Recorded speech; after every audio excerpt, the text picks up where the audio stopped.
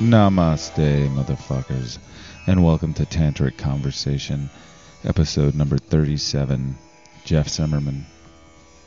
Jeff Zimmerman is I guess a former Punchline guy. That's how I met him originally, back when we were both writing for Punchline, and he has since moved to Manhattan and started a career as a comedian, and was also hosting a variety show which he talks about in here, and has been on the Moth Radio Hour telling stories, and has also been on This American Life. And he's one of these expats, one of these people who get the hell out of here and go up to New York, and seems like he's staying there. There's often many of us that go up and we come back. That's what I did. I went up there for a while back in the day for about 4 years. I didn't do anything particularly constructive. I got a pretty good habit going, and then I pulled a geographical. Didn't really do me any good, but it was a great experience. Glad I lived up there. Glad I had a chance to try that whole dream out.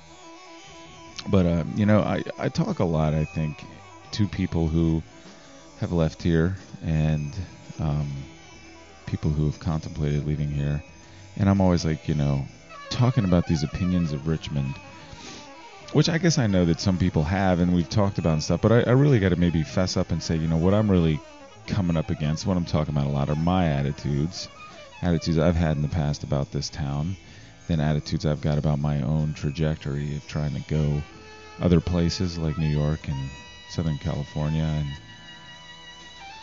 and Minnesota and these other places, and winding up back here. I mean, it's not like when I left New York, it wasn't like some victorious return to Richmond. I mean, as a friend of mine once said, it was like I got kicked out of New York. So, I mean, I guess my shit's colored by that, but I also, legitimately think it doesn't matter where you are. If you're going to be good at something, you're going to succeed at it. In this day and age, you can do it just about anywhere except, maybe someplace completely geographically isolated, but we're not here in Richmond. I mean, I guess I'm really for the idea of stop looking at limitations based on where you live and whether or not there's a cool scene here or not, and just kind of do your thing. And I do think that it's better when there's not some scene you're trying to conform to, and there's not some really big pressure of a marketplace and all of that. There's more likely to foster creativity. Speaking of a scene, by the way, there's a bunch of kids having a house party right down the street. Just moved in, already acting like they own the place. Fucking bunch of crusty little kids out there, some loud-ass music. Tempted to go over there and see what's going on. They probably think I'd be the creepy old man. But, yep, they've come to Cedar Street. We're all chilling here on Union Hill. Had a little murder down the street last week. Maybe 3-4 blocks away, where they're building that new apartment building, and that somewhat disrupted my overall attitude or feeling about the place, that it's really gotten pretty chill. I mean, despite the fact there was gunfire on New Year's Eve. This part of Churchill is not a part I would have set foot in when I was a kid, but seems pretty alright up here now. And in general, I guess my job takes me all over the greater Richmond area, and I've been driving into parts of Churchill and parts of the East End, 9 Mile Road, Mechanicsville, all this places I've just never been before, and really just sort of assumed was kind of a wasteland and wasn't much point going there. And it's really kind of wild to see these vestiges of Richmond's history, like, for some reason people built little town centers in various areas that are just totally blighted and nobody gives a shit about them anymore. There are these old movie theaters, old schools, old buildings. It's kind of romantic in a way, and it's kind of interesting what's springing up in these places that have long been abandoned and neglected by the basic, kind of honky middle-class status quo that left a long time ago. To go around town and find, there's the Urban Farmhouse is opening up a third location on 30th Street in the Lava building, which used to be an elementary school over there, kind of near Chimborazo Boulevard, and there's Korean places in town. There's Vietnamese. I've been Vietnamese places, but there's Vietnamese places. There are Thai places. There's all of these different kinds of Muslim type places from different parts of the Muslim kingdom. Whether it's Egyptian or Arab or whatever. I don't know what the fuck you refer to this. Fuck it. But I'm just finding an incredibly eclectic ethnicity all over the greater Richmond area as I travel around, and it's really interesting to me is how people are inhabiting what a lot of people have decided they don't care about anymore. There's a Central American club over on Midlothian Turnpike in an old hotel. Used to be a nightclub there, and I'm enjoying this. It's really interesting. But anyway, I'm running out of music and shit to say, so let's get into Jeff Zimmerman. I'm going to go ahead and just start it because I like that, just rolling in thing. How long have you been back here? In Richmond? Yeah. I have been back here almost a year. Actually, it's a year today. Really? Yeah. I didn't realize that. This is when I came back last year.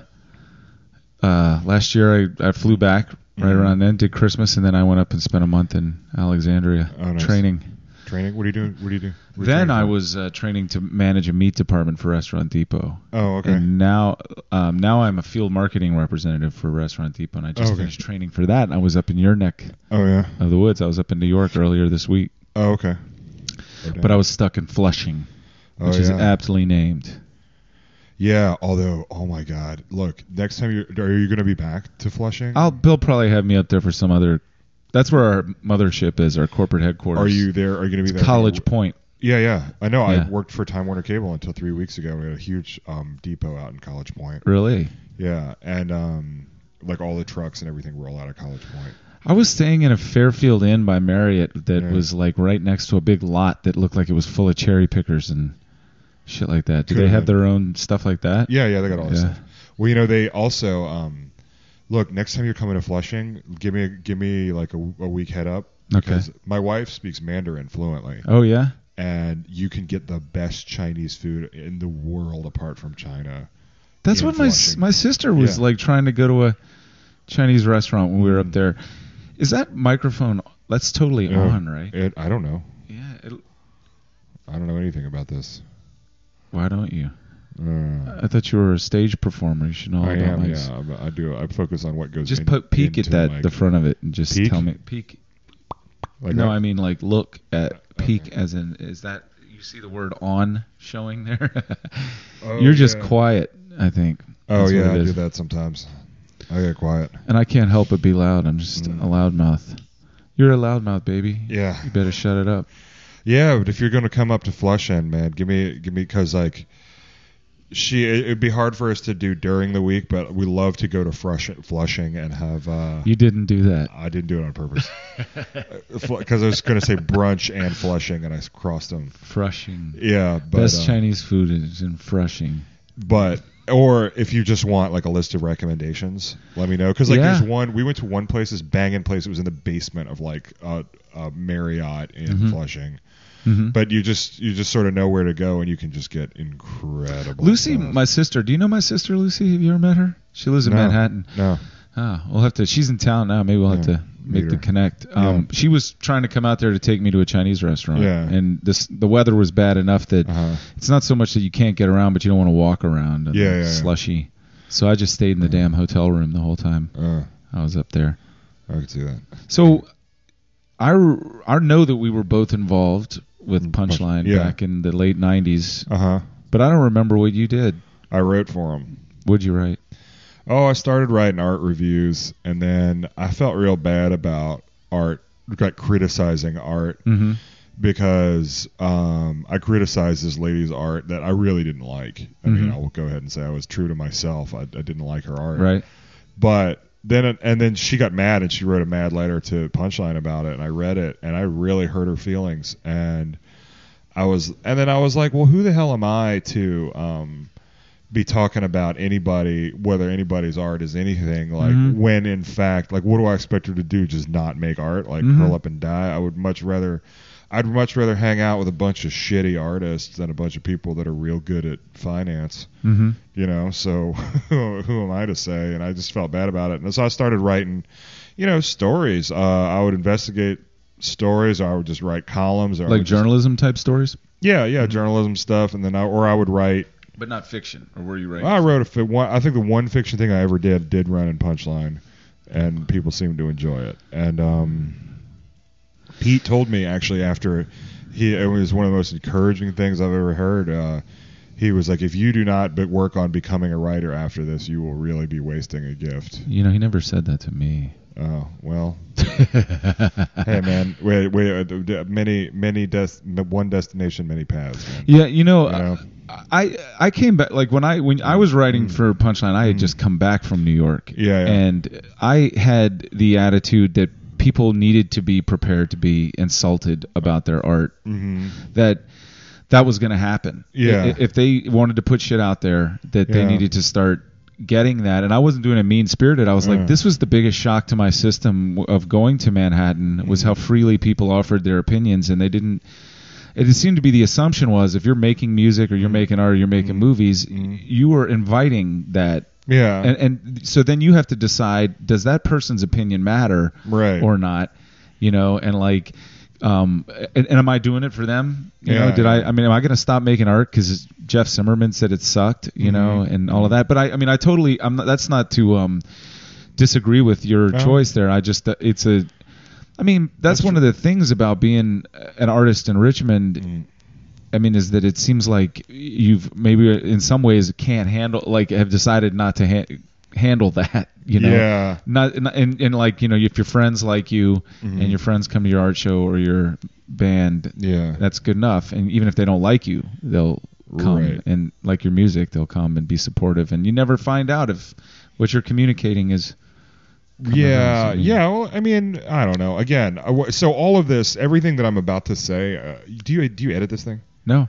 Okay. So anybody that listens to the rest of this podcast needs to hear this modifier that I want to apply to everything I say going forward, which is like, this is my perception of how it worked for me. I don't want to be in the position of telling people where they should live at or what they should do or what makes their art more or less valid. Right.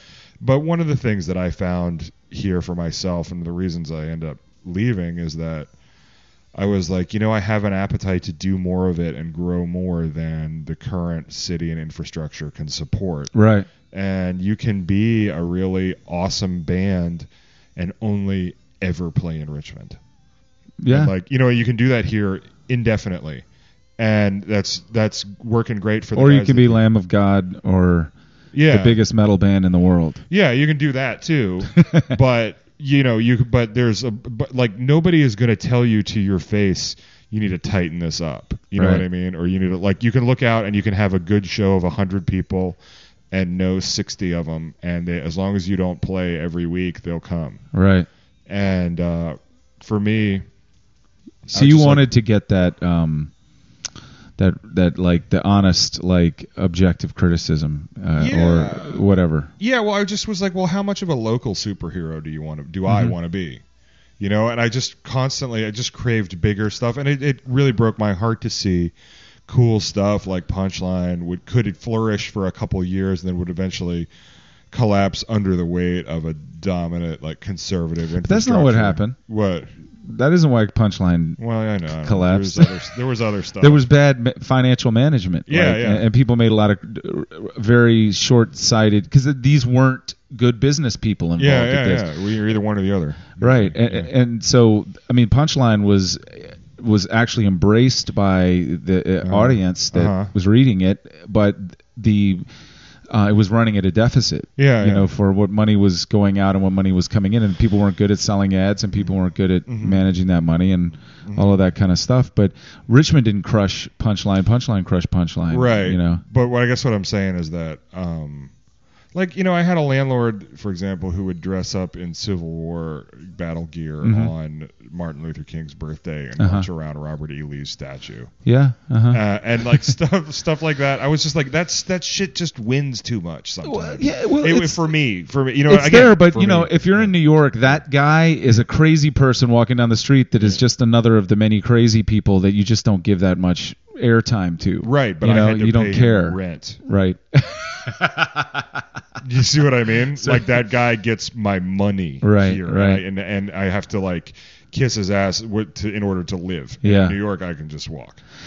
Yeah, you know what I'm saying? Yeah, I mean, I'm of one of those people that made the decision to live there for a while, and what drove me was, I think, there was a feeling that this didn't count, what was going on in Richmond. But I've seen that.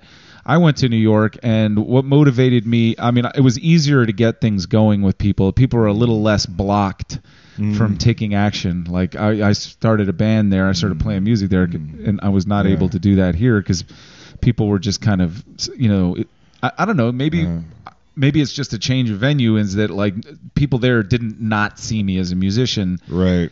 And here people just saw me a certain way, and I let that win. And so New York provided more opportunities that way, but it also provides a whole lot more.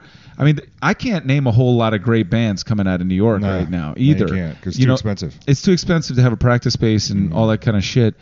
But there's also this rampant competition that is so sped up, and it removes a lot of the wonder from art and creating art. Like, I worked for a record label up there, and people were already over something a month before it actually had street date. Yeah, you know.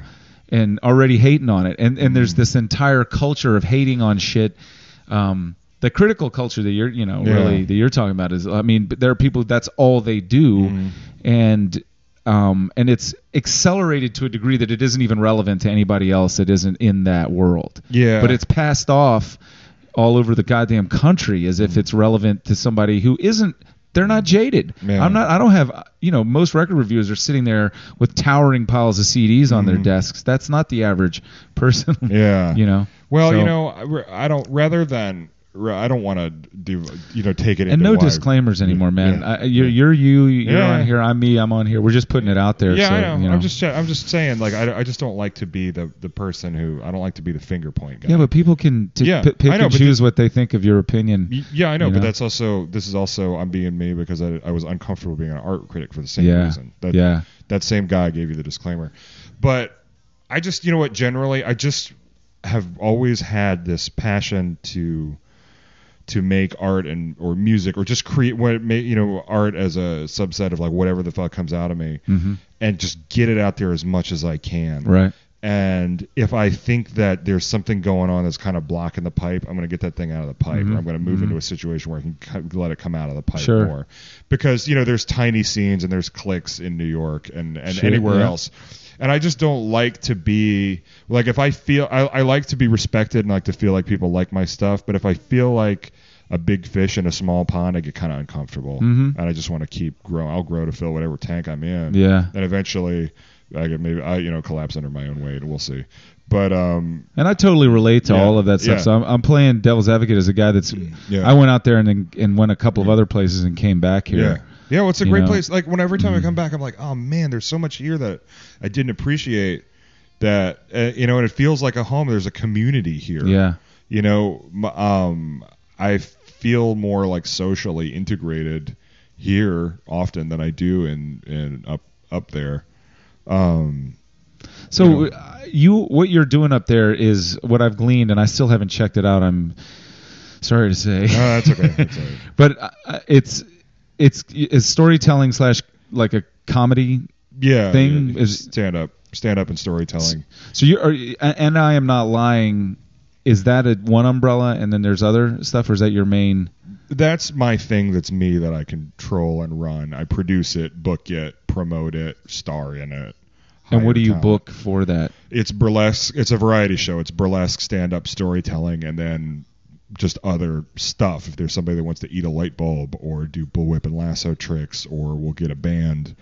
And because I want to create a whole evening, you know what I mean? Or just the whole one of the things I discovered is that while you're trying to find yourself artistically, a lot of times you're trying to find yourself artistically, and other people, if they're not connecting, one of the reasons they're not connecting to you is they don't have a context to put you in. People like a box. Yeah. So, and they want to find the best thing in that box. And half the time it's so they can ignore a whole bunch of shit rather than investigate. Right. But they're just like, how does this come to me? Who are you? What have you done? Right. What is this going to do for me? Why should I devote this much of my time to you?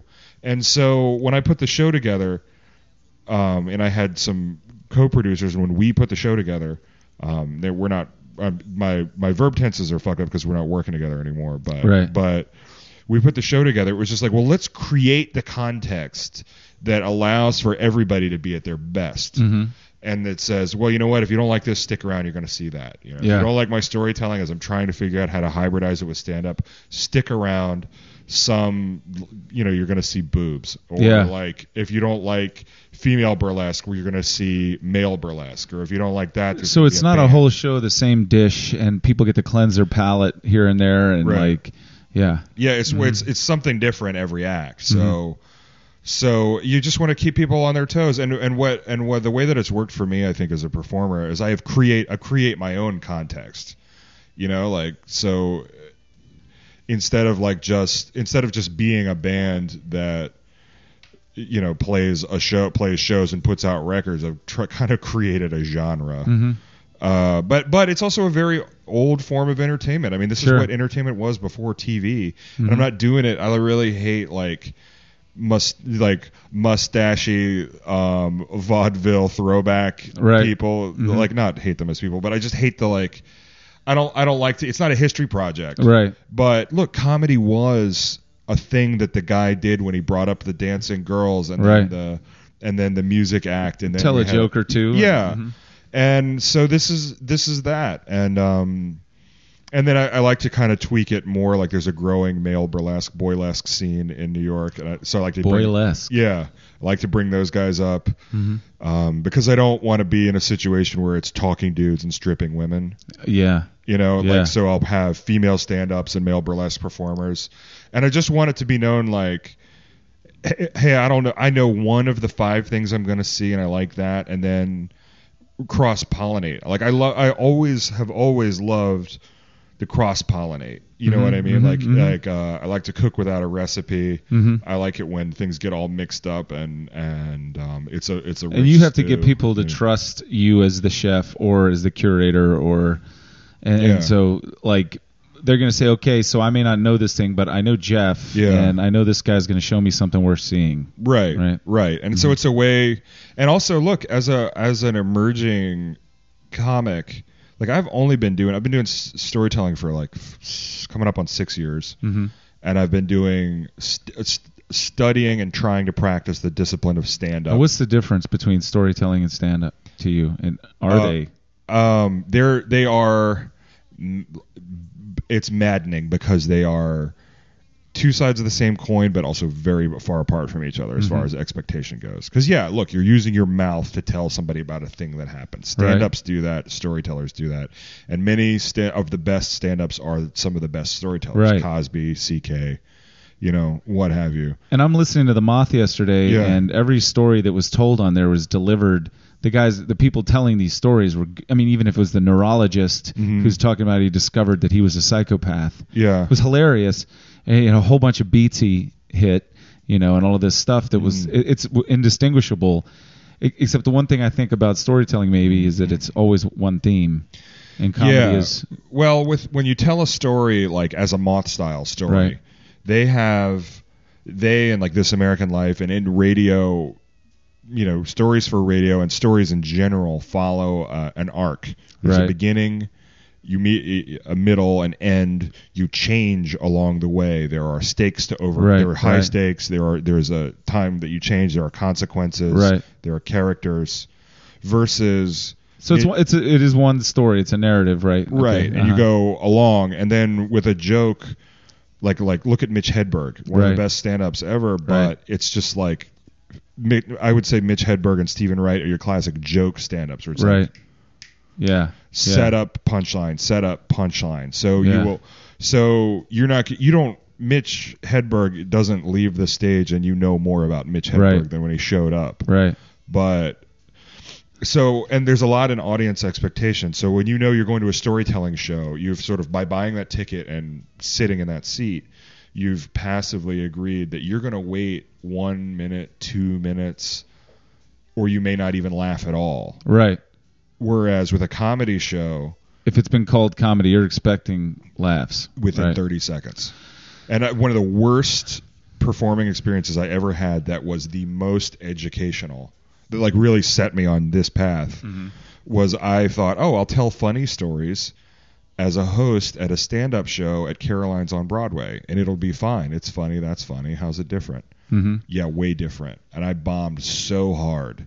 And I like within 30 seconds, it was apparent to everybody in the room that I was not going to do well, and this was a bad call. And I just had to dig it out. And like, so I saw people on dates like not get laid when you're telling a story. And an audience knows that you're there to tell a story.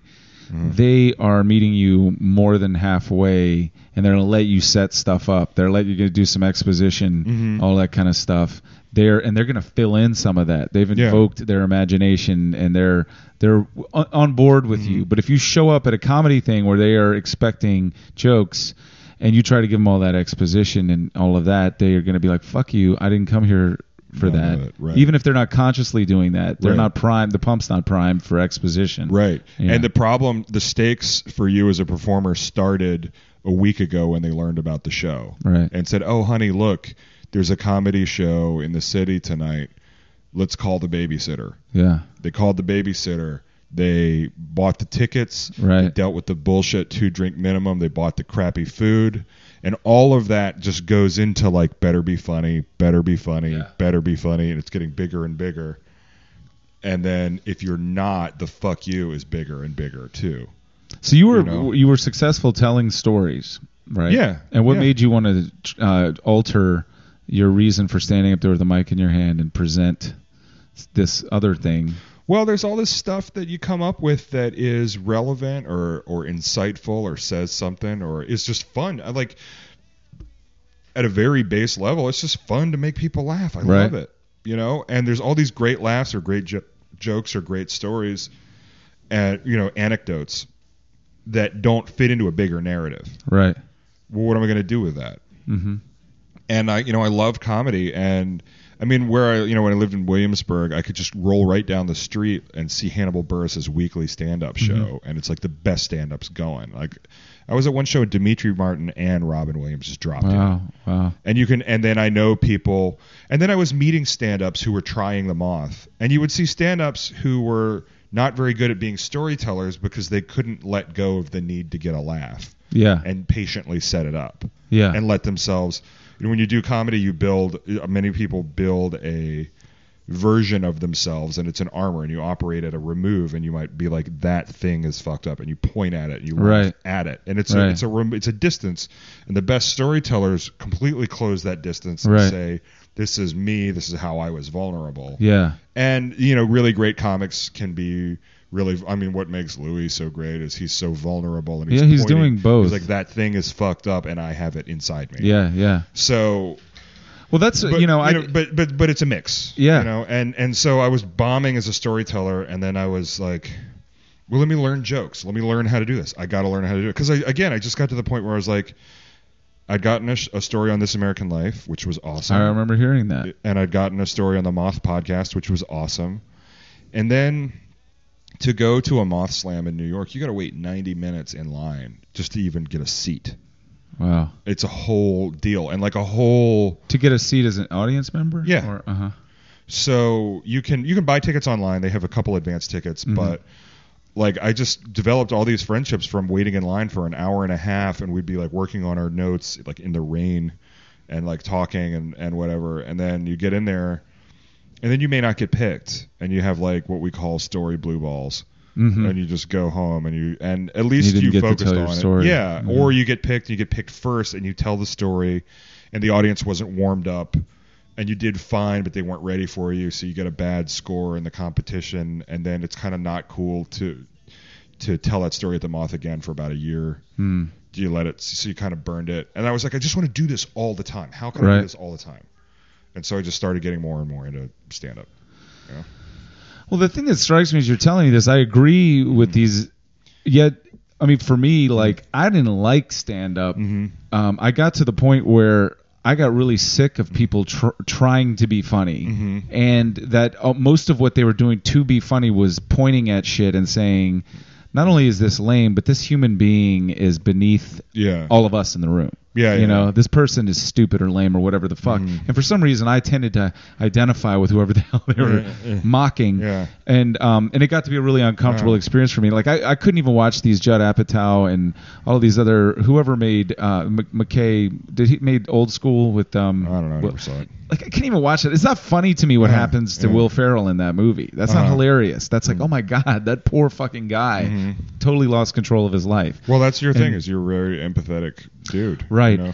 But on the flip side, when I started listening to Marc Maron talk to comedians, I realized that all of these guys were fucked up, and they are the people they're making fun of.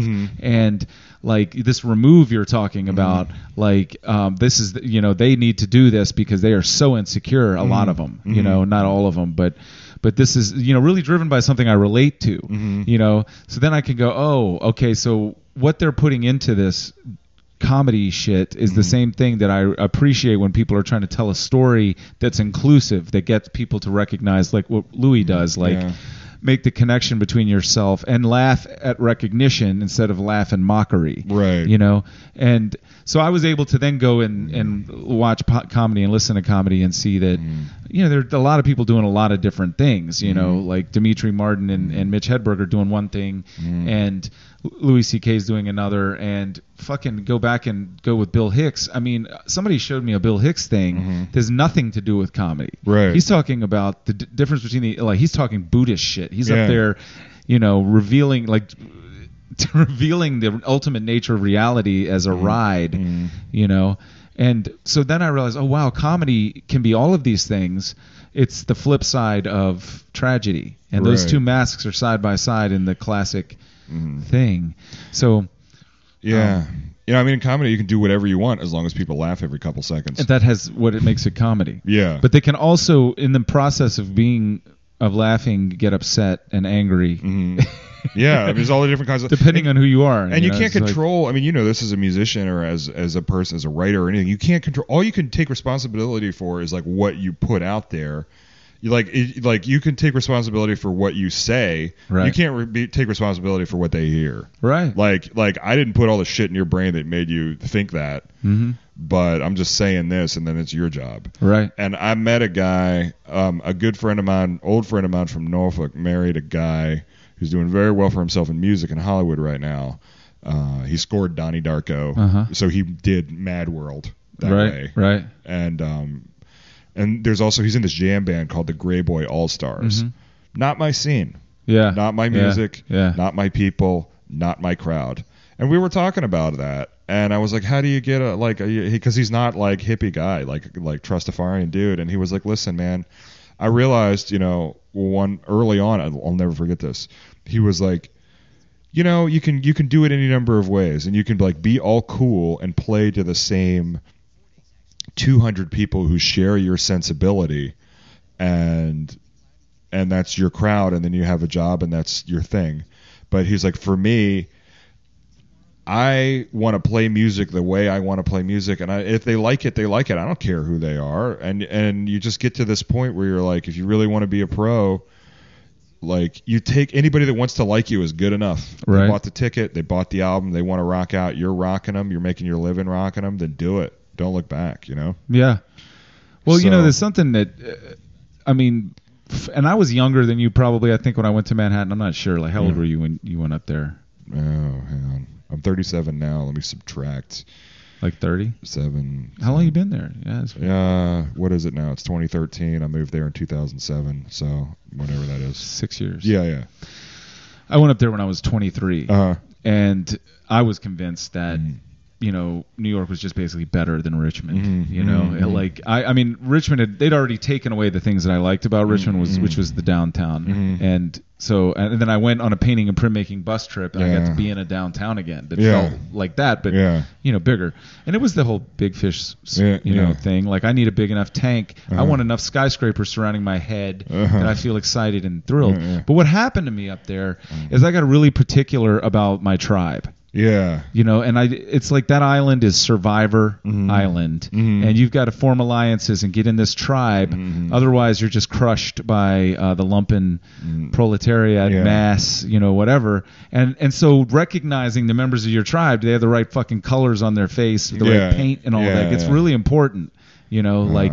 Eric, I remember my best friend Eric and I, who's actually coming down here. It's him over there. He and I were we had some serious rules about like who was cool, who got it, who knew what was up, and who didn't. And we really disregarded a lot of people. And part of this is being in your mid-20s. No, because I lived here in my mid-20s and was doing the same thing. So.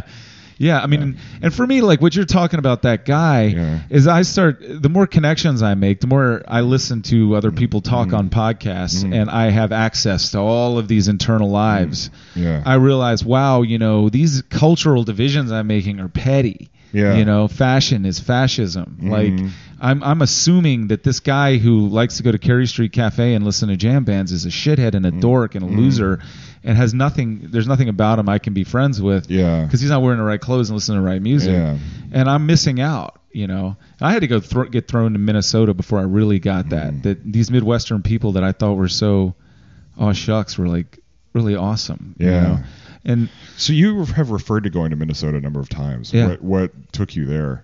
I went there to go to rehab. Oh, okay. Yeah, I kind of knew that was a thing you had going. I just didn't piece the two things together. Yeah, that's their big like cottage industry up there, like between Minneapolis and St. Paul.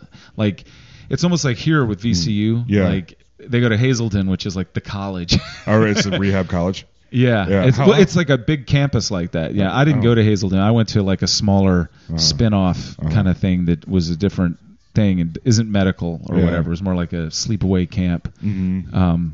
But people go there. Like, you get a one-way ticket to Minnesota, as Christopher says on The Sopranos one time. And then you get there and you do your 30 days, and then they say you should not go home. You should go live in one of these houses. And so everybody goes and lives in these houses, and they're like, well, this is a lot easier than going home and explaining everything to the people I left. So they just stay there. So there's this huge. It's like the way art students wind up living in the Fan in Oregon Hill. All these people who are recovery from alcohol and drugs are all live in St. Paul, and it's just full. It's this like concentrated community. When did that start evolving? When did that sort of start catching on? I don't know, man. I think there's a bunch of different reasons. I mean, there's Hazleton exists as this flagship treatment center, and and their brand is all over. I mean, they're a brand, and they're all over the country, and very famous, like rock stars and artists and musicians and shit. I mean, actors and whatever, they go there. There's that, but I think it's also that the St. Paul is a major Catholic charity, refugee. I mean, they have all of this stuff set up for people who are like kind of fucked to kind of get reset up, and that applies to Somalians, and it applies to the Hmong, and it applies to all other kinds of immigrants, and it applies to these other kinds of immigrants that are there to get sober. So it's a very like you can get on government types, all these different kinds of assistance. Oh wow! How long were you there? 4 years. 4 years. Wow. Wow.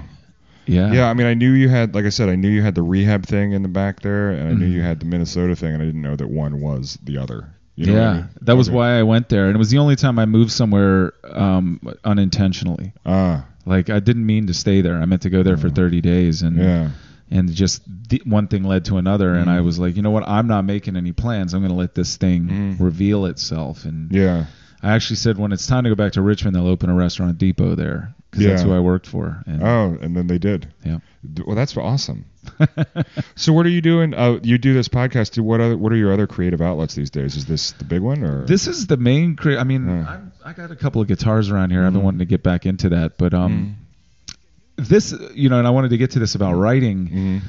I mean, I set out to be a writer, and I went to New York to be a writer, and I write things in my head, but I am not into that process of the typewriter and the editing. I like just talking and telling people my ideas and my stories, and that's good enough for me. And I really like what happens when I'm not planning it. Yeah. Like, that's really what I'm into creatively, is what happens just presents itself, And so for me, like, when I record an intro for this podcast, I like to take Marin's approach to it and just turn on the mic and start talking. And I have some idea what I'm going to say, but very frequently something comes out that has a beginning, a middle, and end. Yeah. And I ended up revealing something to myself I didn't even know I was thinking about. Yeah. And that's it. That's what I'm into. Like, that's why I like art. That's why I like to play music.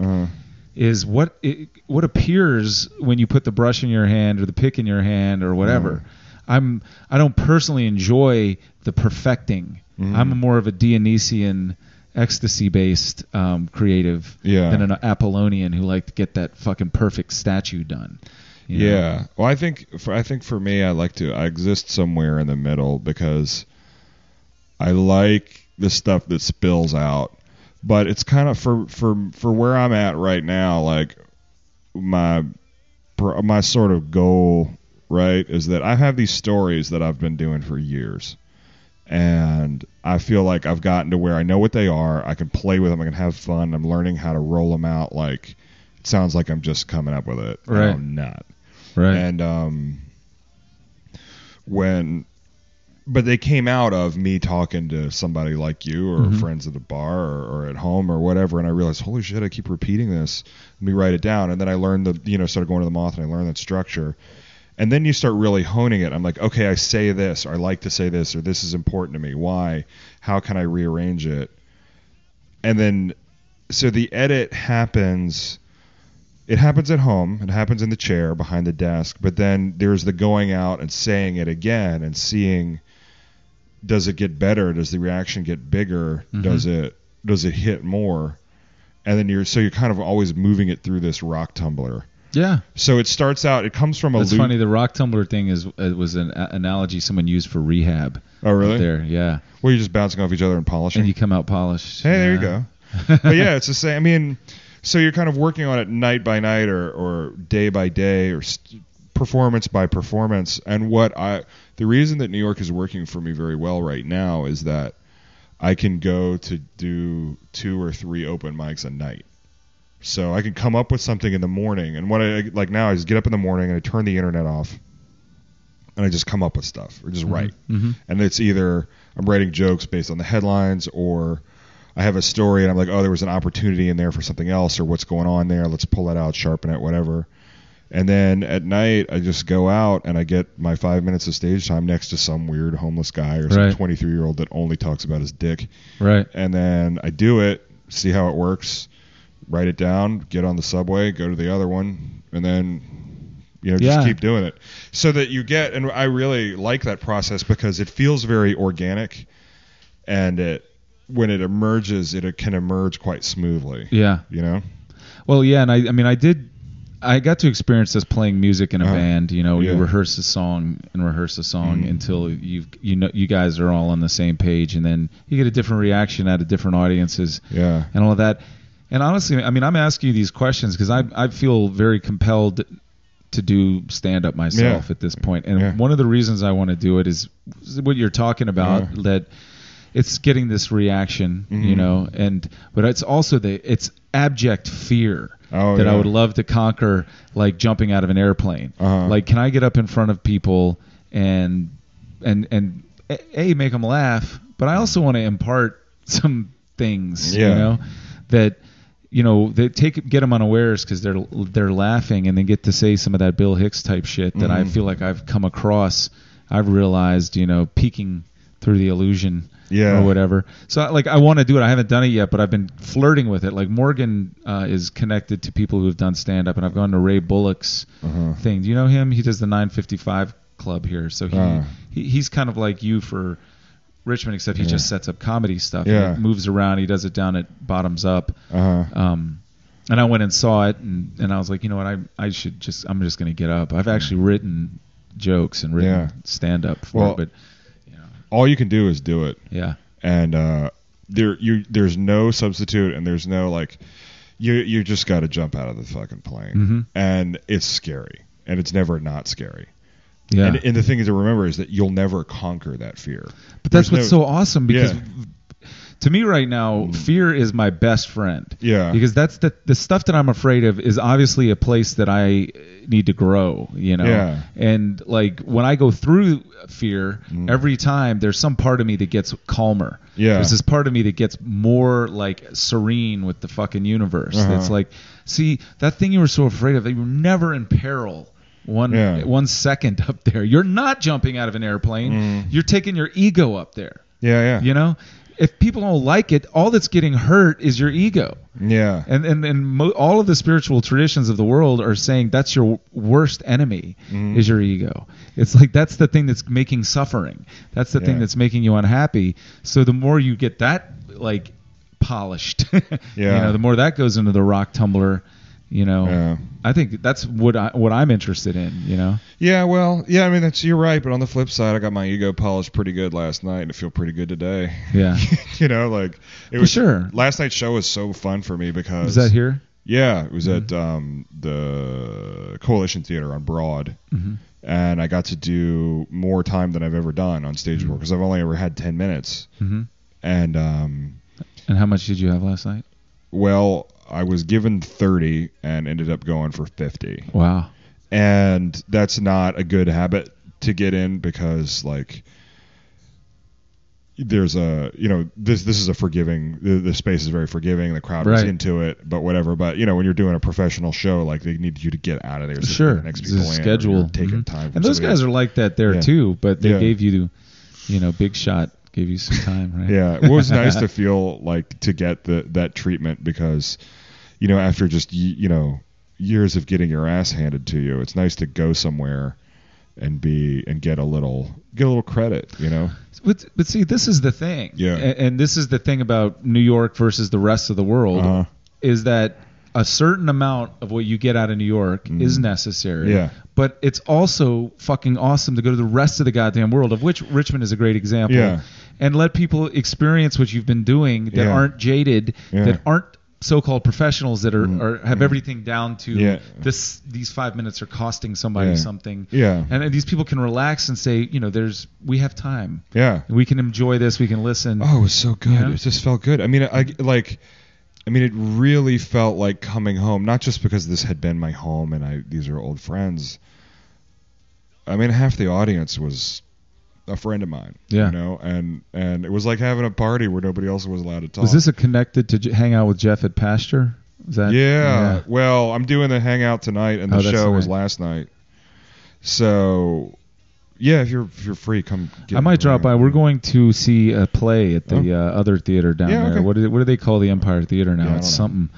But The National. and we'll drop by. No, it's called I don't know. Anyway. But it's the old Empire Theater. Yeah. There's a bunch of different theaters that Uh-huh. do shows in that building. So Okay. and that's a block or two from Pasture. So Yeah, we'll drop by. but it also just felt like artistically like coming home because, look, when you're competitive at the Moth, you zone in on the competition, and look, trying to win a story competition will make you a better storyteller. But there are many ways to be very good that don't have to do with winning, and you have to learn how to separate the two. And I'm competitive, and I get grouchy, and I hate it when I see lazy art get rewarded. Right.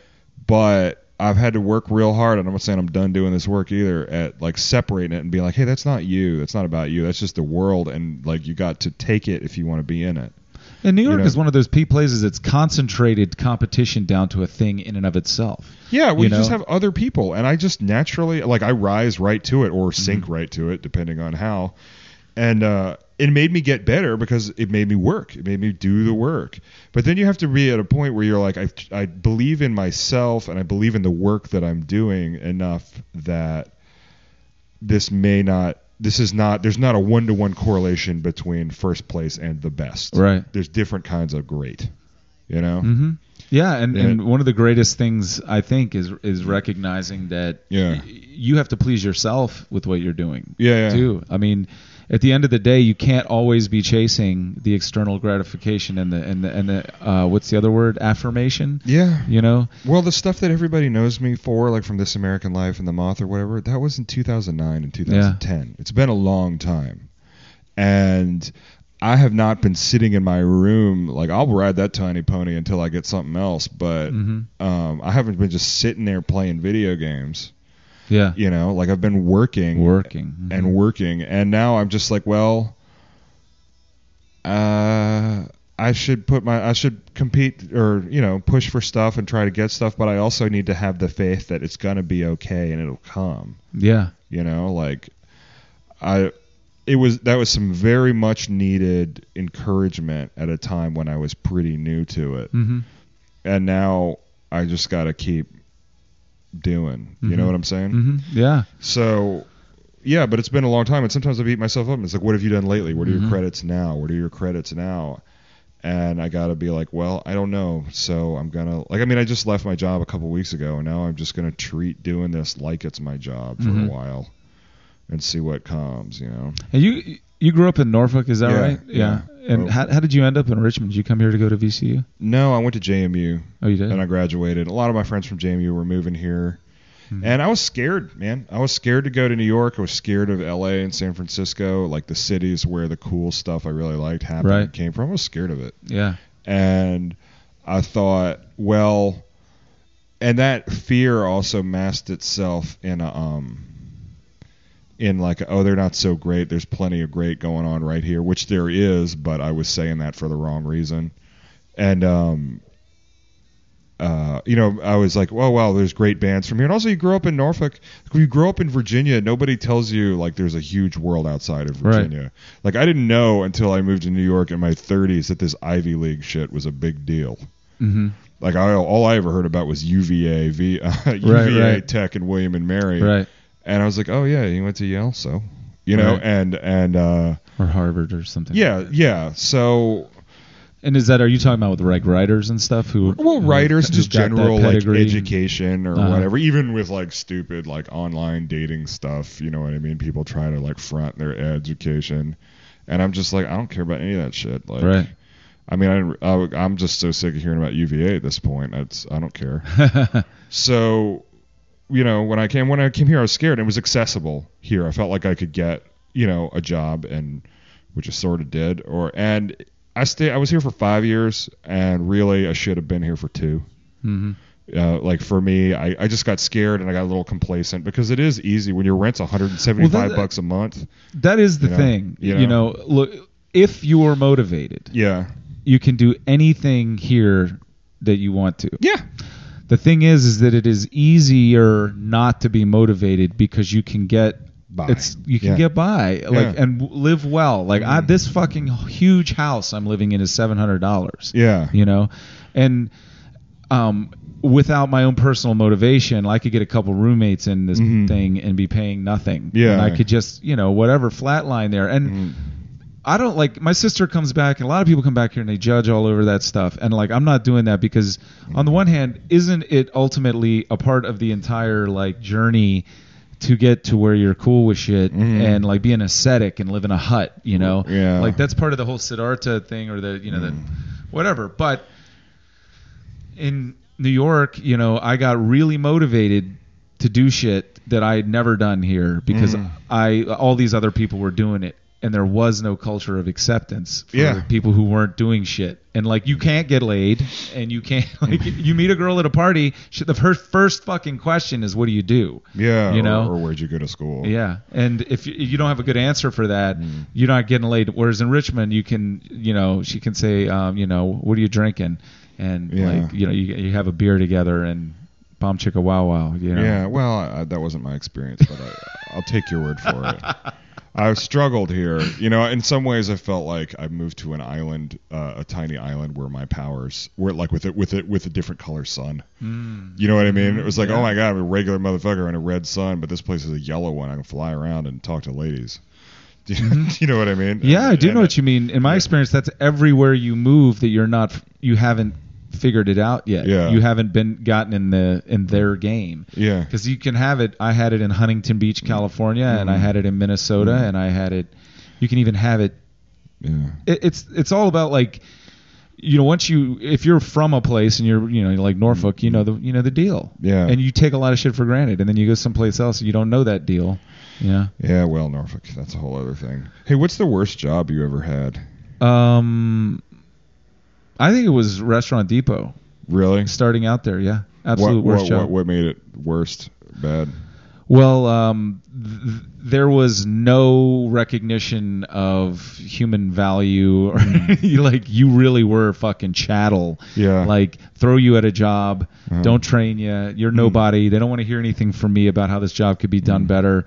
Like just get your ass out there and work your fucking ass off. What were you doing? At first, I was cashiering there, and then I was unloading pallets, and I mean just working physically all day long, and there was no, and I was, maybe this wouldn't be bad for everybody, but I had gotten to the point, and I was 38 years old when I started working there, that I was good at accepting a job like that and then getting in the door and saying, watch me do this, now check it out, I am smarter than this, I can do some other things, and I get a promotion. And that just never, like, it took like years in that place for for that thing to open up. And then I started to say, I need to actually learn this humility. But it was worst job, physically discomfort, unhappy people, whatever. Why do you ask? What about you? What was your worst job? My worst job, most of them were here. I worked as a gingerbread boy in a children's theater production. You mean you were dressed up as a gingerbread boy? Yeah, touring children's theater company. And every time I come to Richmond around Christmas, I always think of it because it was just hellacious. Yeah. I got real sick all the time. Why? What was making you sick? The kids. Oh, right, because you're around all these little incubators. Yeah. Yeah. Oh my Petri God. dishes. I just got like India sick, and just that was bad news. And then I worked when I lived in Australia. I pitched a story to Vice magazine, and then they bought it. So I worked as a kangaroo shooter's assistant for about a week. A kangaroo shooter's assistant? Yeah. You like? And you did that where? In Australia. In Australia. In the Bronx. Right.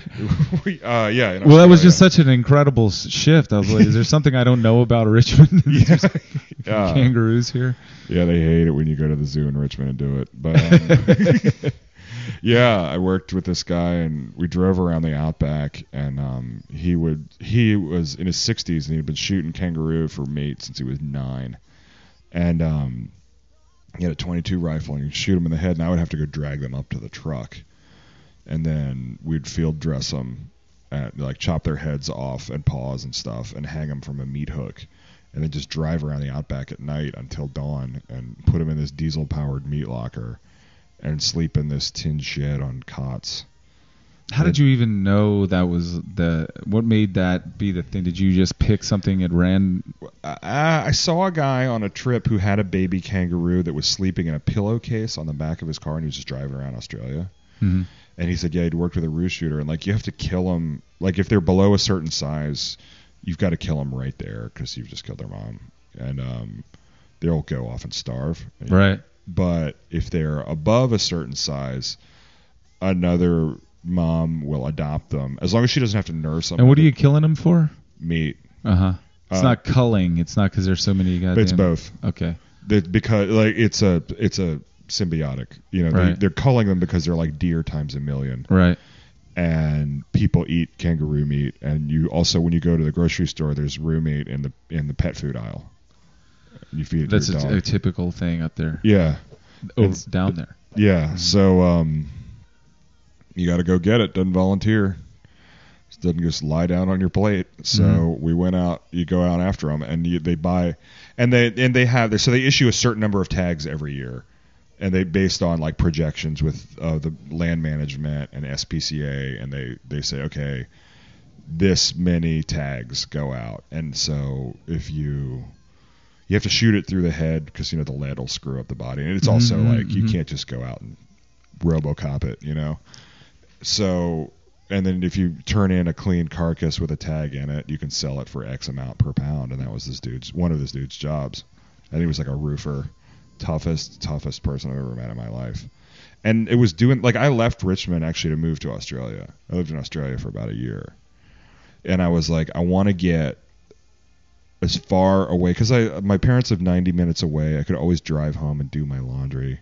Mm-hmm. And they would give me make work jobs at their family business, like as a way, like I was doing like bullshit and getting paid by them, you know, to make ends meet. And I was just like, I met a woman on the internet in like 2003 through hotornot.com before anybody would admit that publicly.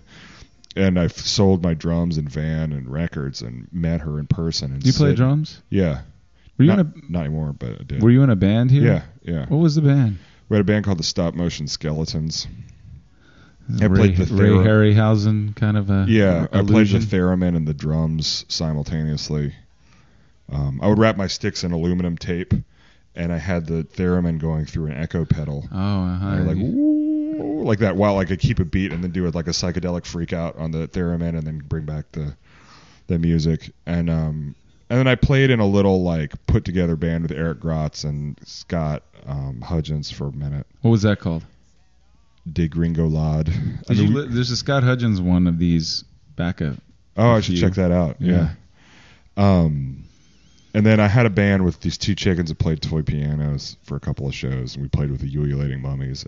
I remember something about that. Yeah. I don't, that's really, like, now I'm really fascinated by these things that you're talking about, but when you were doing those things, all I cared about was like rock and roll with capital R, just like, that's why all I could appreciate. That's why Richmond sucked for me, because that was most of Richmond. Not just you. Like, I was just like, why, you got to have a fucking sleeve tattoo and a chain wallet and a pit bull with huge nuts to like get any respect around here. And I found that attitude to be as conservative as the Civil War guys. Mm-hmm. The city's doing the same thing with the punk rock that it was doing with the Civil War. Right. Just like waiting for it to rise again. Yeah, and here's the thing is I know that now, and like, but what I realize, I don't give a shit about that finite group of people if they're not, like, there are so many people in this town that are doing other things. Yeah. Why were I or you or other people focused with such a laser-like intensity on one audience? Oh, because you're trying to build your own identity, and when you don't know who you are, it's easier to just decide who you're not. Right. And but so I was just like, I want to get away from all of this, and I met this woman online, and I mean, we really like online fell in love, and we're exchanging letters and talking on the phone, and so I flew to meet her in the Sydney airport, and it kind of worked out, and I lived with her in Perth for 9 months. And worked as like under the table, like as a dishwasher and a furniture mover, kangaroo shooter, and sold, stories. And like Vice magazine in Australia would illegally pay my girlfriend they would direct deposit into her account for stories. Oh, right, because you're not even a citizen, so you can't. Yeah, so I was an illegal immigrant in Australia, and I lived by the beach for a while. And then this was when? 2003 to 04. 04, and where'd you go from there to? Well, I ran out of everything, and so I moved back in my mom's house in Norfolk, and was making pizzas down the street from my high school, and like had watched people from high school come and be like, "Oh, so what have you been?" And I was like, I'm making pizzas. Like, no, I just did this whole thing, I'm not just making fuck it. You want anchovies or what? And like worked construction, like pouring concrete driveways, and then started temping, and I got a job in DC and moved to DC, and I was there for about 3 years.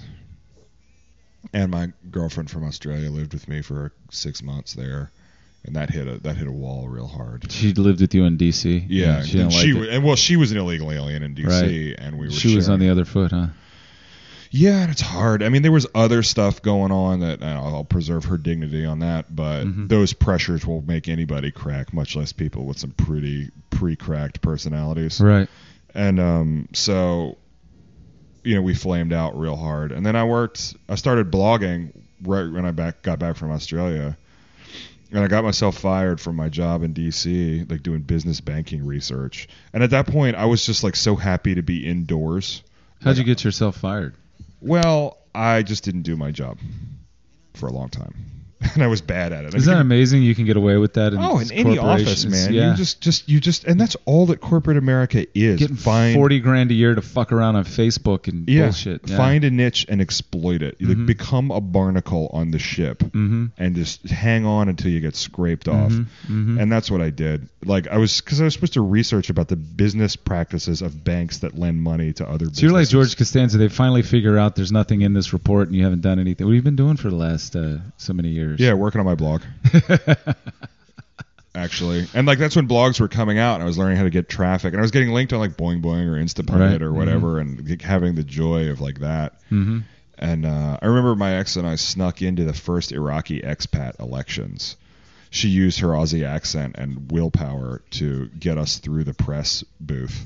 Wow. And so it was like CBS, CNN, NBC, my blog. Like, and I have all these pictures of like the women in the chadors like voting and the purple fingers. And wrote about it and it got picked up, and it went around and so then when I got sacked and I was poorly managed at that place anyway because I was 10 years older than everybody else that was working there. And they were all like fresh out of like Harvard or Georgetown or whatever. And they were still like go to luncheon packs like it was, you know what I mean? And it was like very college part 2, like my first job. And I was like, you little shits. Like I just got done butchering animals in the outback. And you little shits are trying to talk about where we're going to play Flip Cup. You know what I mean? And that is the fucking crazy, sick thing. I mean, the company that I work for now, I have a certain amount of affection for it and faith in it. It is one of the worst sort of like exploiters. I mean, that's one of the ways they keep their prices down. And like, I mean, my job now is field marketing representative. So maybe I'm shooting myself in the foot by saying this, but I was having a long conversation with one of the guys who's really corporate. Yeah. Dude, and very close to the source. Yeah. And he was down here and he's been observing what goes on in the stores. And I'm like, your biggest problem is that the people who work here don't care because you don't care about them. Like that's the biggest thing to surmount. But he has no empathy for that because he's never been in that situation. And there are so goddamn many people in this country that have just skated by and never been in that situation and never really had to work for a living. Yeah, well, they have some management degree. I was one of them. Yeah. Yeah, you get some management degree or something and they're like go from one management job to the next. And it's just like moving line items on a spreadsheet versus like, no, you dug the damn ditch, And yeah, so all these little soft-handed little children, and one of them managed me, and she was like this really passive-aggressive 24-year-old girl who just was trying to figure herself out. And we were never and English was not her first language. And I'm me, and I've learned recently that I come across as imposing or intimidating to other people. I believe we share in that struggle, but. Or asshole-ish. Yeah. Right. Well, whatever. But what do you mean, whatever? Call it what you want. But so I'm just here, and I was just like, she would be like, you need to have this report. It's really important. And I was just like, is it really important? And so when I got let go, I ended up getting hired by AOL less than a month later for like 50% more money than I was making to do something I had been doing in my free time anyway. Yeah. And I worked at AOL for about a year managing their online communities. And I managed AOL's gay and lesbian community Nice. Despite not being explicitly qualified. I mean, I'm not scared of it. You know, I had opportunities that I did not take. Okay. You look like you've been hanging out in Chelsea right now with the shaved head and the leather jacket, man. What's up? It's fine. I mean, whatever. I'm not. It probably won't happen, but I won't hate myself if it does. It's all right. Yeah. I see. I'm completely neutral when it comes to this.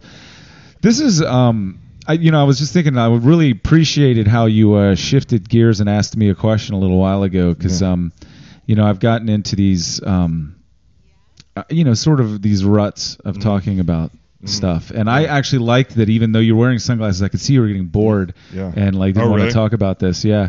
And, but I was like, let's see if he'll change the subject, Yeah. Because, I mean, this is a conversation. Yeah. I'm not really trying to take control. Oh, I left my better? regular glasses in the car by mistake, so I'm not trying to like rock and roll. Are those your here. shooting glasses? These are my just sunglasses. My dad's going blind. He's almost blind, and it starts early. Mm-hmm. Are those prescription Yeah. too? They look thick. Yeah. Yeah. So I'm really anal about protecting my eyes. Mm-hmm. And I wear my sunglasses, but then forgetful. So like I put the sunglasses on, and then I left my regular glasses in the trunk. Yeah, I could talk about the difference between New York and Richmond all day, but ultimately it's what works for me or you. Sure. You know what I mean?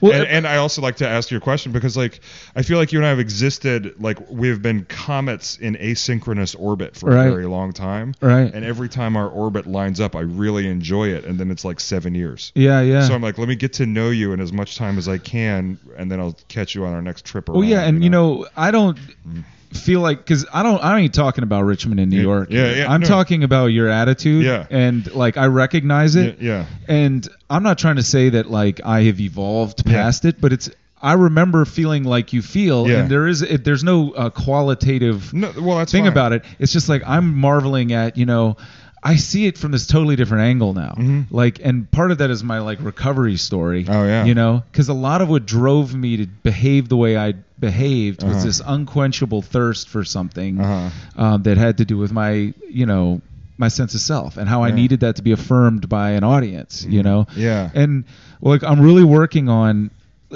this like doing things because it means something to me and trying to find a core set of values, Yeah. and like that's what I'm operating from. Like it doesn't matter if Chris Bopes digs it or, or Jayon or anybody else. And that used to really matter to me a lot, like ridiculously to a paranoid degree. I'm really like totally like audience of one kind of thing. You used the word faith a while ago, and it's like this faith that I am as authorized to put something out there regardless of how many people dig it. And I don't have any idea. I have a vague idea that 25 to 30 to 50 people might check out one of these podcasts. I also can look at my Google Analytics and see various shit, but what I really dig is when one person says they heard something they relate to on there. And like that's what's motivating me now. And this might be a phase or whatever, but like it can be that way because nobody's paid for a ticket to this. Right. Like and it doesn't cost me anything. So this is what I love about it. I just throw this shit together and I put it out there and you listen to it, you don't listen to it. I don't owe you anything. Yeah. You don't owe me anything. And that's cool, for me. Well, chasing traffic too, like on the internet, it's just like trying to win a story competition or a battle of the bands. That's or right. Sell records. It's like doing it will make you get good to a point, and then it'll make you insane, and then you'll be chasing. And I was getting there. Yeah. And I had set it up. People were giving me money just to do this podcast. Oh, really? Yeah, like I went to talk to Jason Alley, and he gave me some money to do a little live read in the beginning, and I realized that every time I went to talk to one of these guys, they were working very hard. Like Jason was making pasta in the basement of Comfort, sweating, and I'm asking him for money, and I'm showing him my Google Analytics, and I'm like, this is not hard work, what I'm doing. I'm like turning on a microphone and doing what comes naturally to me, and then I sit down for an hour or two, and I post it, and I'm asking this guy to give me money, and then I realized I got to go back to work to support this thing. And I went back to Restaurant Depot because I was getting crazy thinking about because I can't sell this if people aren't listening to it. I'm like, that isn't why I started doing this, to sell it. I started doing it because I really wanted to talk to people and get to know them, because I used to be I just walked all over all of these other people out there, and like I didn't give a shit about you. Yeah. I didn't give a shit about anybody else unless they were getting, I didn't give a shit about you either. So were you? Right. Yeah. I mean, no, I mean, I did and I didn't. You know what I mean? Like I'm talking pathologically, not intentionally. Like all I cared about is how I felt about stuff. So like I now say, hey, if I want to be creative, there's a great equalizer out here. Anybody can listen to this podcast. So I don't need to get on with anybody to broadcast this or anything else. So I'm going to go work. I'm going to have a job, so there's no pressure on this podcast to be anything but that. Yeah. All it is me talking to you, and I really wish we had more than an hour, but when I go over an hour and a half, like I got to reduce the bit rate so much that it sounds like shit when I put it up there. But there's so much more I want to talk to you about. Oh yeah, well, and you got to go, right? Yeah, I got to meet my guys. But I'll be around this evening. Or are you going to be in Virginia Beach? Do you have family down there? I don't know. I was just down there in Newport News and Virginia Beach because there's a Restaurant Depot there, and I was training as an FMR. I met this girl named Alicia who used to be married to a guy named Ryan Stoner. Do you know him? No. He's been in bands down there. You remember Combine? Yeah. Well, he was in that band. Okay. But I just spent the day riding around with this girl from Norfolk, like talking about Norfolk and riding around Virginia Beach and Newport News. Did you record it? No, man, it was just work. It was just me being trained to be an FMR because my job now is to ride around and spread the gospel of Restaurant Depot. Mm-hmm. So I'm kind of like a traveling salesman, except nobody has to give me any money. They just have to show up at the store. Huh. And shop, and if they show up at the store after I visited, then I get credit for it. Interesting. Yeah, we'll see how that goes. Well, there's something to be said, man. Like, I mean, I admire the purity. I like the purity of concept in doing it because you're feeling it or believing in it. Mm-hmm. But like I said, like, I guess there's no one like real answer for making anything good or living your life good or anything. But I really value the time that I've been competitive about being creative because it did make me think about what does an audience want, because I wouldn't be doing this if I didn't want an audience. And right. So I have a responsibility to an audience to engage their time, like to make them feel like that they did not waste their time and they want to come back. And there, I could talk about all kinds of stuff. There's been stuff I've been trying to talk about that nobody they don't want to hear it. Yeah. You know what I mean? I had this revelatory spiritual explosion one time, and I felt like I don't know if I got touched by God or kidnapped by aliens or whatever. And whenever I talk about it, people are on stage. They're like, Yeah, but there's probably one person in the back of that room that has had an experience like that, is afraid to talk about it. Yeah. And that's the whole other thing, that you're doing this human sacrifice by being on stage. And maybe Liza and I talked about this, like you're giving people permission to speak. Yeah. And we have a culture set up where it's like you're supposed to, the cult of personality thing. Only one guy, whether it's Jesus or like the president or whatever, knows what's going on, and you got to listen to them and do what they say. Yeah. And yet we supposedly live in this democracy where all of our voices count, but we self-edit and we don't. Yeah. And so, like, you may not get the laughs, but there's other thing happening. Yeah. Well, that's what's great about storytelling is you don't have to go for the laughs. You can just tell the story. But even when I just tell the story, it's not the thing that people talk about later. So, but what about? I'm not saying it's not valuable. I just haven't figured out how to make it valuable. And there's nothing fucking to other people. But that's the thing, right? Like, man, I'm coming up to a different attitude about audiences, and like, I don't know who really said this, but it's attributed to Nelson Mandela, and I know he didn't actually say it, but it was like, who are you not to shine, and bring your fucking thing and give it, and like, do your part, and like, and not be super like convinced of or attached to what happens when you do it. And you have to make a living. So I removed that as a concern by taking the day job. Yeah. Because it is a spiritual thing for me. And I've had a spiritual revelation that is, I am just a guy. Yeah. And I am no more or less important than anybody else. And like, when I listen to people be vulnerable on podcasts and shit or doing stand-up, I feel like I've been released from this isolation that supposedly we all exist in. Every man lives and dies alone. That can't thing, but that's not true. We're all having extremely similar experiences, but we're not honest with each other about them. So we all think I'm the only one that feels like this, or I'm the only one that's struggling this hard to do this thing, or whatever. And so the big thing I'm putting out there by not editing this or whatever is like, anybody has a right, is authorized. It only gets cold when we're talking like people are spending big money on it, like shut that guy from Duck Dynasty up because his pulpit is somebody else's fucking brand, and if he's fucking their brand, goodbye, but like, if I'm the only one supporting this, I can say whatever I want. You are free to say whatever you want, but nobody's gonna pay you to do it, or whatever. So when and New York's about money, and DC's about power, New York's about money. You live in New York, you've got to be about money or you're fucked. And there's nothing wrong with that. But I don't live there. I live here, so I don't have to, do that. But I had it easy when I was there. Yeah. I paid $350 a month to live in the East Village. Jesus. You know, I had a rent stabilized apartment. My experience in New York wasn't any harder than living in Richmond. Yeah. But I felt shamed into action by all the people that were my age that were getting busy around me. And that is something really valuable about that place. Yeah. It's Well, like, that's the other thing is that like editing and shame and keep that to yourself and get rid of that. It's also good for you. Mm-hmm. You know, like there's something. The flip side of it is like, should you really indulge every idea that you have? Should everything really be expressed? Like, and I'm learning this. I mean, I just got married in June, and like, and you know, it's congratulations. Thank you. By the way, it's not like, oh, that's done, set it and forget it, check you out in 40 years.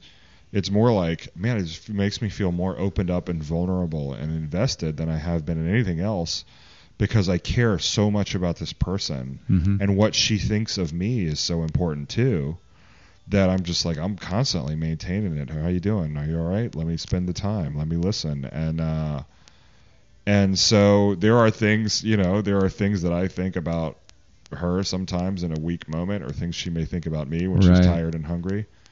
Maybe just go ahead and don't. Don't say that. Yeah. Don't say, just, you shut the fuck up. God damn it, I hate those pajamas. Or like whatever, like you just, because what is to be gained? You know, nothing. You just indulged your little feeling. So that when I think about, you know, self-editing and giving an audience what they want, or at least it's not giving them what they want, like right. You know, but it's more like but it's more like, my God, you're so lucky. To be accepted by somebody for doing what it is that you do that makes your heart happy is the luckiest thing in the world. Even if you only do it once, or if you get to be a touring whatever. Well, it is an incredible feeling of validation, but I don't think it's luck. I think it's like you have to make the choice and put yourself out there. And you're a very hardworking dude. And this is a recurring theme for the month is like, you know, Bobby Gorman was on here, and I haven't posted this yet, but he was downplaying his GWAR trajectory, his luck all the time. And I'm like, dude, you started working on this very hard at a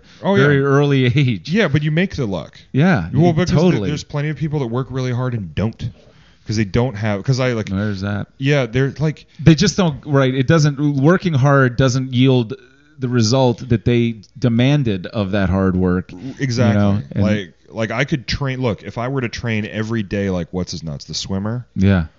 I ain't gonna get a gold medal. Right. You know, there's just people for whom it's not.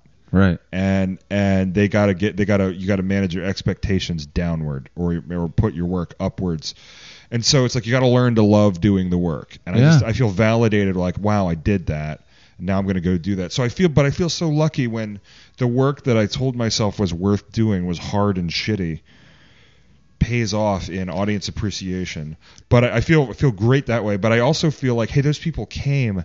I owe them the best that I can give them, because they could be doing something else. I think they that's could be with their families. You know, I'm really hung up on the semantics of the word luck, because it's not luck. It's faith in what you're doing. Yeah. And another thing that I think is problematic about our country is people think that it's like all about luck, you know, not hard work, you know. And I got a lot of opportunities that other people don't get, because I wasn't willing to work on them and I didn't appreciate them. I squandered them. I worked at Spin Magazine. I had an internship there. Fucking blew it off. Like, I mean, I worked at Matador Records. I could be sitting pretty right now.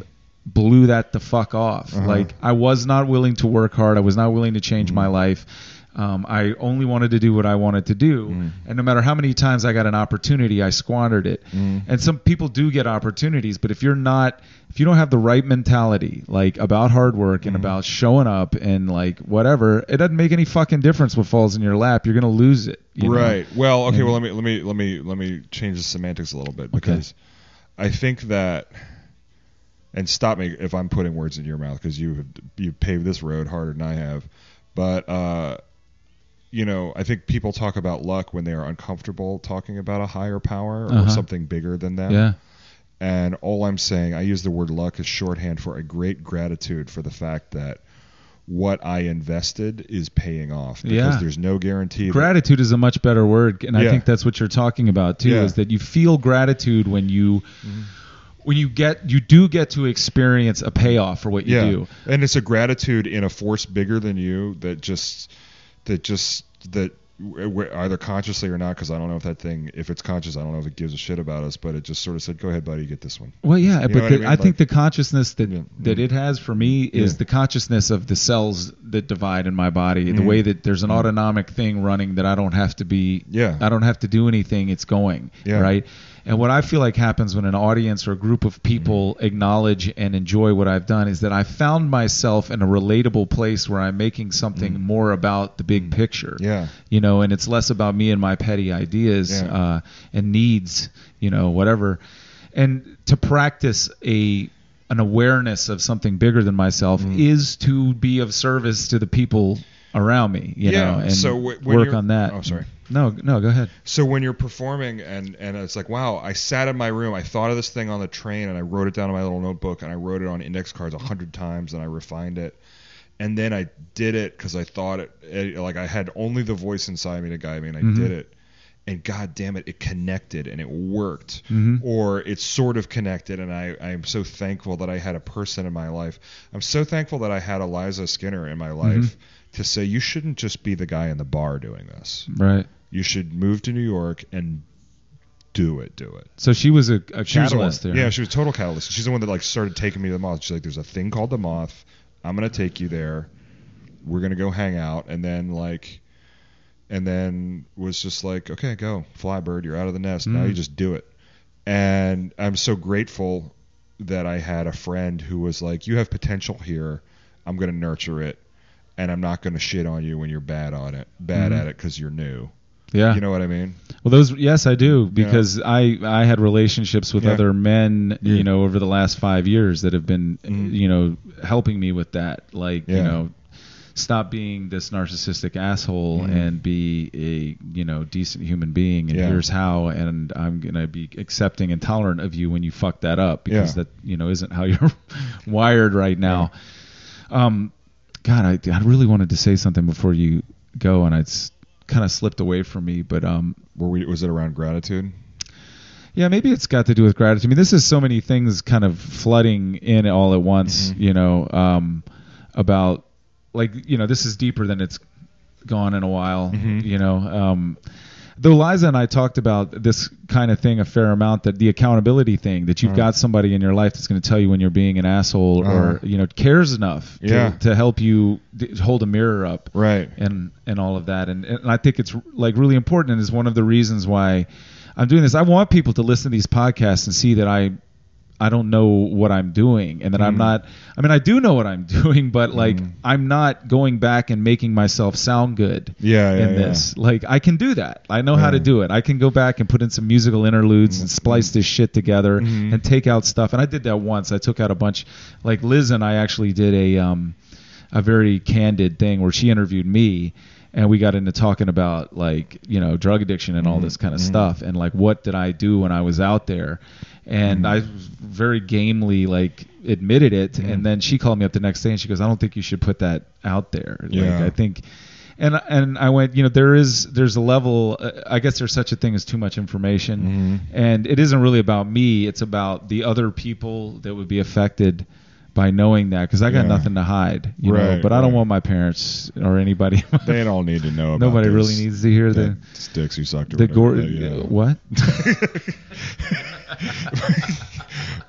But yes. I mean, whatever. If you did, it's fine. But no. That's a whole other podcast. But no, I'm just kidding. What was like? There was a thing. Oh yeah, you know what? But on the other hand, and I'm not.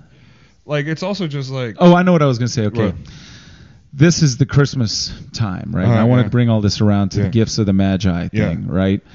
And that actually is... They're arriving at the manger and whatever is the 12th day of Christmas. Like, they're right now... They've started... Well, they start walking on the 24th or whatever, you know? And this is bullshit, really, because the reason they're 12 days is because the old pagan winter party. But... A major revelation for me about gifts happened around thinking of that, is that I always thought my gifts were my gifts. I got this for Christmas. Like Yeah. and Curtis is smart, or maybe could be a good writer or an actor, or musician, whatever. And that's just, I'm just entitled to that glory because I've been blessed, I've been chosen by somebody with these talents. And when I started doing this just a year ago, I went, no, it's just the thing that I've been given to bring. Yeah. The thing that, like, it is the gift that I have to give. And I have to just give it away. Like, I got to just come and give this thing. Yeah. I got to show up. I only know that I've been called to bring it, Yeah. and I will not attach to what happens after I bring it. I got to give it away. How do you know when a gift's gone? When you've given a gift, because it's gone. And I'm not going to keep reeling it back in. And that's what I'm practicing by being in a relationship with somebody I'm living with who isn't my wife. Yeah. Is that I have to just really give shit to her and not give her stuff and say, wait a minute, you didn't acknowledge this thing. Yeah. And that's tough. Yeah. Because like I mean, my girlfriends have always been the biggest audience. Like, hey, how she reflected me back to me right now. Yeah. And that's not what love is about, and that's not what a relationship is about. It's about two people, like, putting their things together. They're putting their, chocolate and the peanut butter, or like whatever, and making something better than what they are individually. Yeah. Yeah, and I learned so much from my wife and continue to. Like, I have savings now. I never had that. She's an accountant. Wow. At the SEC, and so she is like, I have savings, and she's really helping me to figure out how I can live and just treat being creative like my job for a while. Like, what does that mean? What are we cutting? What do we gain? What do we lose? What are the trade-offs? Right. What are we investing? And also let's sit down and have a big scary spreadsheet, and then it's over, and and that's pretty cool. And she's really learned how to do impersonations from me, and like she speaks fluent Mandarin. She's a white woman who speaks Mandarin, and which means she's got a great ear for tone and diction and cadence and everything. So through just telling stories to each other, like she sees me having savings and being like, oh no, that's an unwise purchase, and I see her getting funnier and better at telling stories. Yeah. It's just so fun. Yeah. She came in the house the other day and she was like, oh my God, I was on the subway. And she said, I saw this older African-American man, like 65 maybe, in a rumpled tuxedo. He's like a little drunk going home. And all these people were barging around him and shoving him everywhere. And she said, he just sat up and he said, oh, motherfuckers just be champions at playing with their phones. I can't nobody listen to shit. Thank you and good night. And the only thing better than seeing that live was seeing my wife do it so flawlessly and like conjure that. And it just was so fun. Yeah. Yeah. Yeah, that's what I like.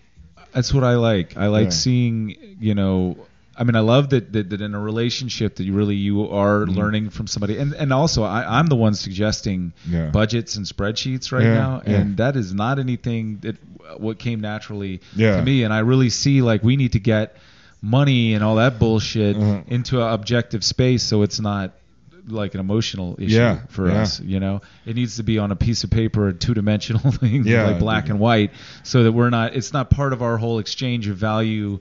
Like, emotionally, that's going on there, because it's, it doesn't have to be that. I mean, that's just tricky. It starts to get into, you make your relationship a spreadsheet. Well, I've invested all of this in you. Yeah. But you gotta go, right? Yeah, I gotta do it. You said you were gonna leave 5 minutes ago. Yeah, I know, but I enjoyed myself. So. Yeah, me too. Yeah. Absolutely. Thanks, buddy. Appreciate it. Yeah. It's one of these. Yeah.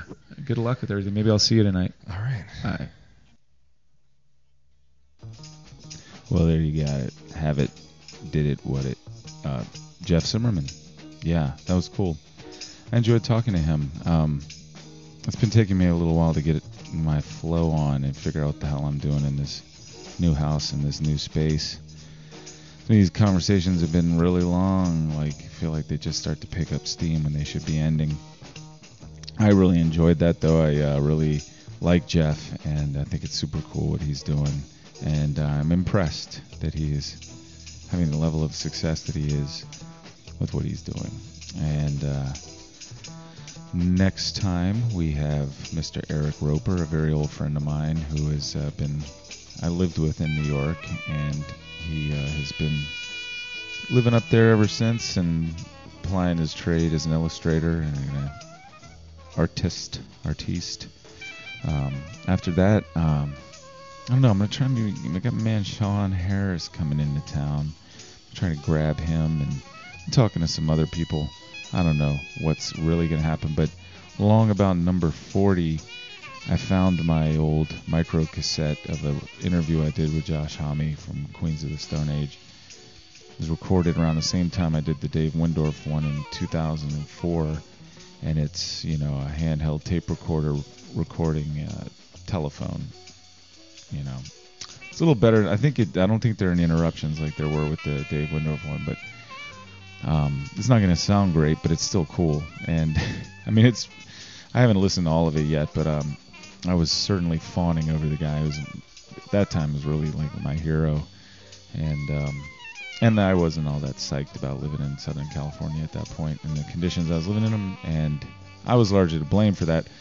But in any case, be looking forward to that. It's going to be interesting. I'm probably going to post it around number 40 around the time I'm also going to see Queens of the Stone Age down in Raleigh, because my wonderful girlfriend Morgan got me tickets after I had to miss the show in Richmond. So we're going to do a little road trip down there. So yeah. Peace. Namaste. A motherfucker.